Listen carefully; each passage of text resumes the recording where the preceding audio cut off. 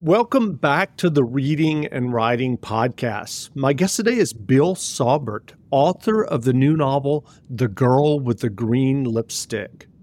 Bill, welcome to the podcast. Hey, Jeff, thanks. It's a real pleasure to be here with you and your listeners, and I look forward to our chat. Absolutely. Well, if someone listening hasn't yet heard about your new novel, The Girl with the Green Lipstick, how would you describe the novel? Well, I would say it's a cautionary tale, and it's a psychological thriller. I don't know, in my experience, when I tell people about what happened to me, I can't tell you how many people say, oh my God, I met a narcissist, or I was involved with a psychopath, or it's remarkable. And so what we don't realize is these people who are very evil live in our society. They look like us. They talk like us. They're charming. They're sexy. They're fun. By the way, did I mention sexy? And so what I would say about the book is I try to describe what it's like getting drawn into a relationship like this, and then, in my case, how a successful exit worked. And then there were other things around my story that I didn't know at the time. As an example, the woman I married, who in this book, and in reality, is a repeat offender felon. And she committed crimes against me as well. And so it went from being just an emotional tale to a real thriller in terms of who this person is and how they behave.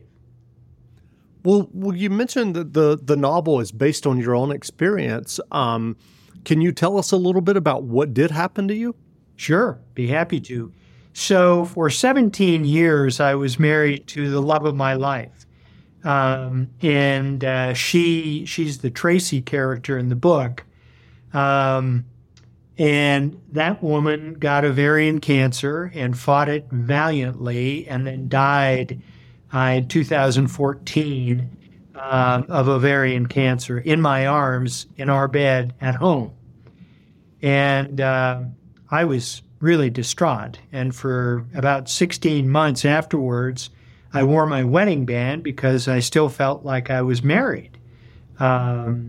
And so finally a neighbor's wife said to me, you know what, you need to go online. You're a young, healthy man. You're active. You're fit. I know your wife would have wanted you to have another life. And so you should find somebody. So I went online, and the first person that I saw online, I encountered online, who I thought I'd want to get to know, meet, turned out to be, in the end, the girl with the green lipstick. And she played kind of hard to get, and then we finally got together. And then she played hard to get some more. And finally I said, look, I think the reason you're being so coy about all this is that you don't think I'm serious about wanting to marry you, and I do. And so we got married, and she lived in Albuquerque, which is about 50 miles south of Santa Fe, where I live. And she said, well, I'm not living up there. My son is down here, and she worked for me. I'd hired her as my general manager of a 5-store retail operation. And so at any rate, I said, okay, well, then I'll buy a house in Albuquerque and we'll split our time. We'll spend a couple of nights a week down there, a couple of nights a week in Santa Fe, and a couple of nights a week doing our own thing. I play tennis in the evening 1 or 2 nights a week. And so I said, look, you've got stuff you're involved with, so I think that'll work out. And she was agreeable to that. So we got married. I bought this house. And within a month, she moved her lover into the house. So I thought, that's problematic. And then she sued me for sexual harassment. And I went to my attorney, and she said, well, there's absolutely no legal basis for a spouse suing their other spouse that they work for sexual harassment. But, we have to address it. Let's get this thing taken care of. She said, but by the way, things here don't seem to add up. Do you mind if I do a background check on this woman? I said, no, that's fine. I never felt the need to, but, go ahead. She called me a few days later, my attorney, and she said, I think you ought to come to our office. There's something I think you need to see. And when I showed up in their conference room, there were on the conference room table about 300 pages of this woman that I'd married, her criminal record. I mean, everything from speeding tickets to 3 felony convictions for embezzlement. 1 federal conviction for mail fraud. And the fact that she'd spent she'd spent a year and a half in New Mexico in prison out of a 10-year sentence. She'd been on parole. She'd committed crimes against me while she was on parole. This was all a bit of an eye-opener for me. By now, I had gone to a counselor, and after our first session, the counselor said to me, she held up her hand and she said, Bill, you need to get rid of this woman. She's horrible. She's going to destroy you in every way she can. Call your attorney today. And it was just a bucket of cold water poured over my head. And so at any rate, the rest of the book describes some other things that occurred. But at any rate, that is, so about 60% of the book is true. About 40% I just had to invent. Wow. I'm wondering, how did you decide to turn this into a novel as opposed to kind of a memoir or nonfiction book? Well, the problem is a lot of the early childhood things that occurred with this woman I married, I don't know for sure what the facts are. She had alluded to some things, and so I did research on the behaviors of narcissists. I did research on the behaviors of sociopaths and psychopaths, and I just embroidered some things. So because I couldn't say factually things about her time in prison, her younger years, I know for sure she was adopted. That she did tell me, and I confirmed that. So there were some things that I knew from her early life. She told me at one point that the father of her first serious boyfriend, by whom I took her to mean the first boy she had sex with, she said his father propositioned her when she was in high school. And so I just took that and ran with it. And so I had some little snippets of facts or things that she had told me, but I felt because I couldn't really work with all facts that I should fictionalize it, which I did. Sure. And I'm curious, had you always wanted to write a novel before this experience happened to you and you decided to write The Girl with the Green Lipstick? No, I have to say, I thought short fiction was going to be where I would spend my productive writing time. I was a businessman, and I've written about a dozen articles for trade publications around things as esoteric as financial risk management. And so I started telling, people would say, when are we going to meet your wife?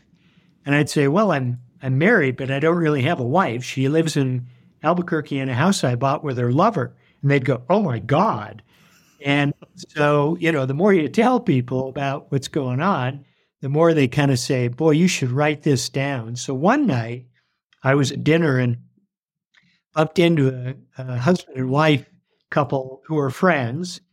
And she is a published author. And I started telling him about what had been going on in my life. And she said, oh my God, Bill, you have a book. You need to send me an outline. And so I did about a 20-page outline and sent it to her. And she said, oh, flesh this out. This is a book. So, and she, by the way, her first novel sold over 500,000 copies. So she knows what she's talking about. She had self-published it, and then it got purchased by Hachette Filipacchi, and they made it a trade pub, and promoted it, and it ended up selling a whole lot of copies. But my book is still self-published. It's available on the Amazon Kindle platform, both in hard copy and ebook form. And but the more and it was fun. It was also therapeutic. I have to say, I was working with a counselor, just trying to work through all the anxiety I had about what was going on with this woman. And the deal is, narcissist psychopaths really want to keep you off balance. Their fun is making sure you can't figure out what's going to happen next. And they can be sweet and charming and loving and sexy, and then they'll just cut you to watch you bleed. And so what happens is, and I've said this before, the highs and lows emotionally I experienced with this woman were the highest and lowest I've ever experienced with any human, male or female, ever. So you crave the highs and you try to endure the lows. And so what makes it more addictive is the randomness of the kindness. And so you just, you're like a dog waiting for a pet. You just stand there and hope it happens. Intermittent reinforcement. You're so grateful, And so at any rate, once they get their hooks into you, and here's the other part. I'm a smart guy. I've been successful in business in other ways. And people say to me, how could this happen to you? And I said, well, did you ever see the movie The Big Chill? There's a scene in that movie between the Kevin Kline character and the Jeff Goldblum character. And they're talking about what is the most important contributor to the human condition. And the Kevin Kline character says, that's easy, sex.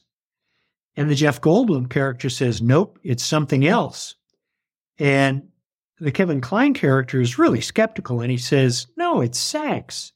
And the Jeff Goldblum character said, no, it's rationalization. And the Kevin Kline character says, are you kidding? And the Jeff Goldblum character says, have you ever gone a week without a rationalization? And so I was rationalizing bad behavior by somebody that I was in love with.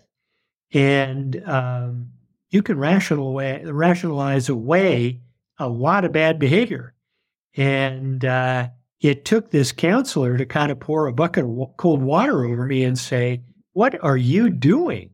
What in the world? Why are you allowing somebody to destroy you? And, you take a step back and you go, holy cow, you're right. And, but look, when she moved her lover into the house and locked me out, changed the locks, changed the code on the garage door, I grew up a hardscrabble life in Montana. And that kind of behavior isn't even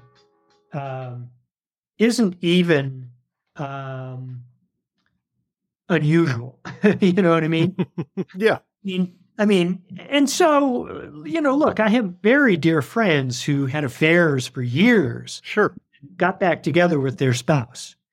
And this guy was a Mexican national. He's a handyman. And I'm sure there were certain things about him that she liked and wanted, but he couldn't support the lifestyle that she'd want. And I figured eventually she's going to come back. And we'll, when you get to the other side of the ravine, you look back and go, what ravine? Holy cow, that was, we're on the other side now. Let's live it up. Swimsuit? Check. Sunscreen? Check. Phone charger? Check. Don't forget to pack the 5-Hour Energy. It fits great in a pocket or carry-on, and the alert feeling will help you arrive ready for anything. Now get 20% off when you use code 5HETRAVEL at 5hourenergy.com. Expires April 30th. One-time use only. Not valid with other discounts. Remember, visit 5hourenergy.com and use code 5HETRAVEL to save 20%.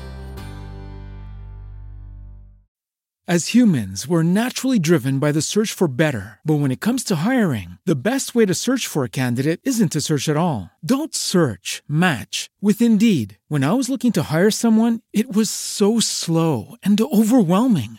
I wish I had used Indeed. If you need to hire, you need Indeed. Indeed is your matching and hiring platform with over 350 million global monthly visitors, according to Indeed data, and a matching engine that helps you find quality candidates fast. Ditch the busy work. Use Indeed for scheduling, screening, and messaging so you can connect with candidates faster. And Indeed doesn't just help you hire faster. 93% of employers agree Indeed delivers the highest quality matches compared to other job sites, according to a recent Indeed survey. And listeners of this show will get a $75 sponsored job credit to get your jobs more visibility at Indeed.com/podcast. That's Indeed.com/podcast. Terms and conditions apply. Everybody in your crew identifies as either Big Mac Burger, McNuggets, or McCrispy Sandwich. But you're the Filet-O-Fish Sandwich all day. That crispy fish, that savory tartar sauce, that melty cheese, that pillowy bun. Yeah, you get it. Every time. And if you love the Filet-O-Fish, right now you can catch two of the classics you love for just $6. Limited time only. Price and participation may vary. Cannot be combined with any other offer. Single item at regular price. Ba-da-ba-ba-ba. Sure. Well, have you thought about writing a second novel? I'm in the midst of writing another novel. It's not a continuation of this story. I may wait a little bit to write a second novel about this set of circumstances, but I am in the midst of writing a second novel.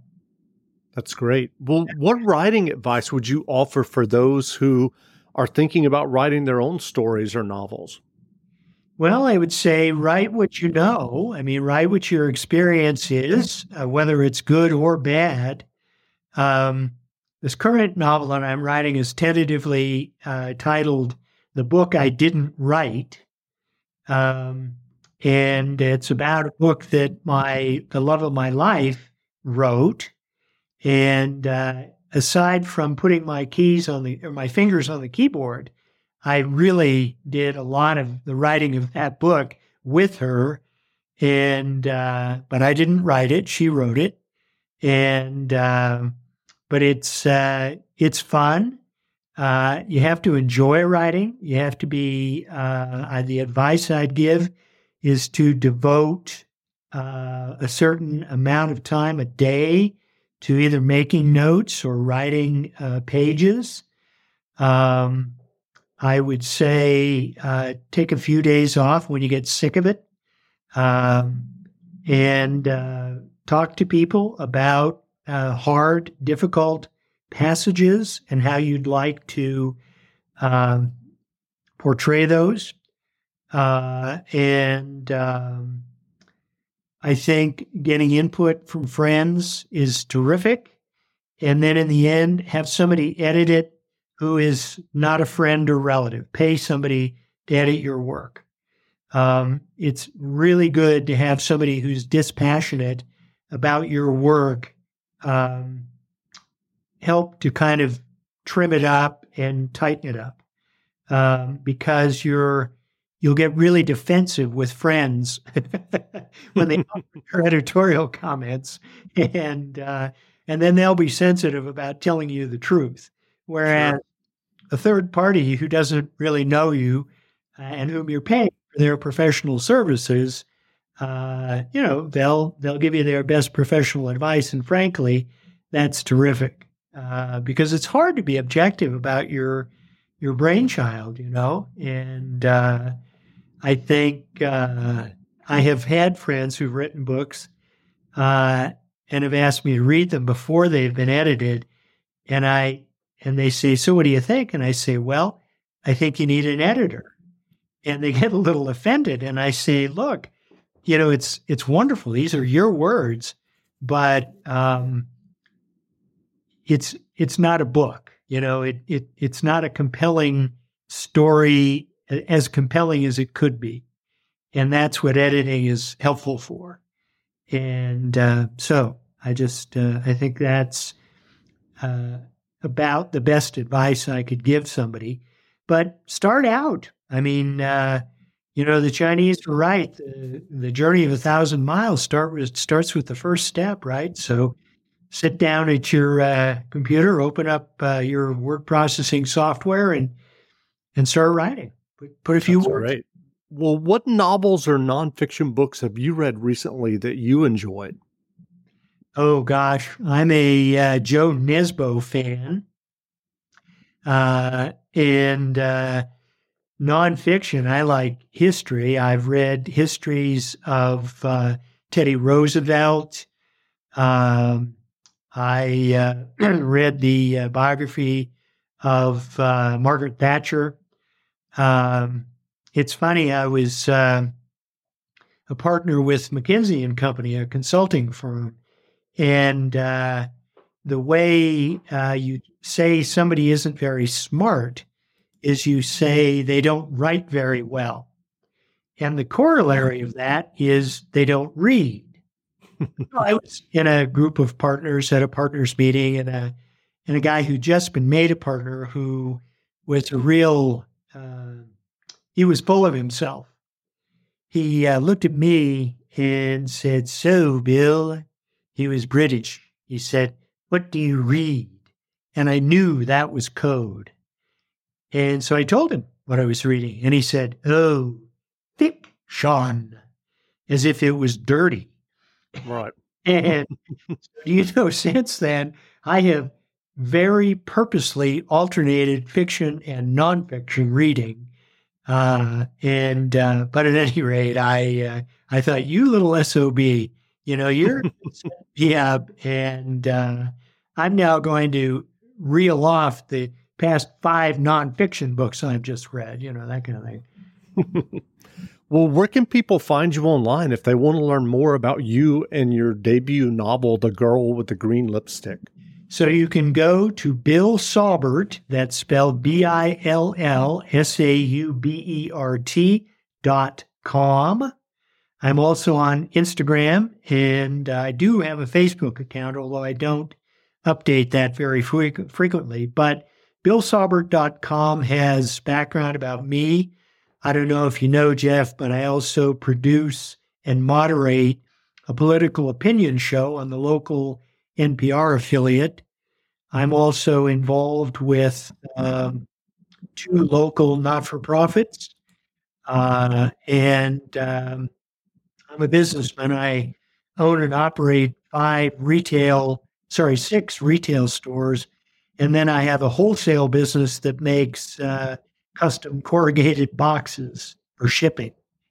And so that's broad stroke who I am. That's great. Well, again, we've been speaking with Bill Saubert, author of the new novel, The Girl with the Green Lipstick. The novel is on sale now, so go buy a copy. And Bill, thanks for doing this interview. Jeff, it's been a real pleasure chatting with you, and I hope your listeners have enjoyed it. I've certainly enjoyed chatting with you. Absolutely. Thanks a lot.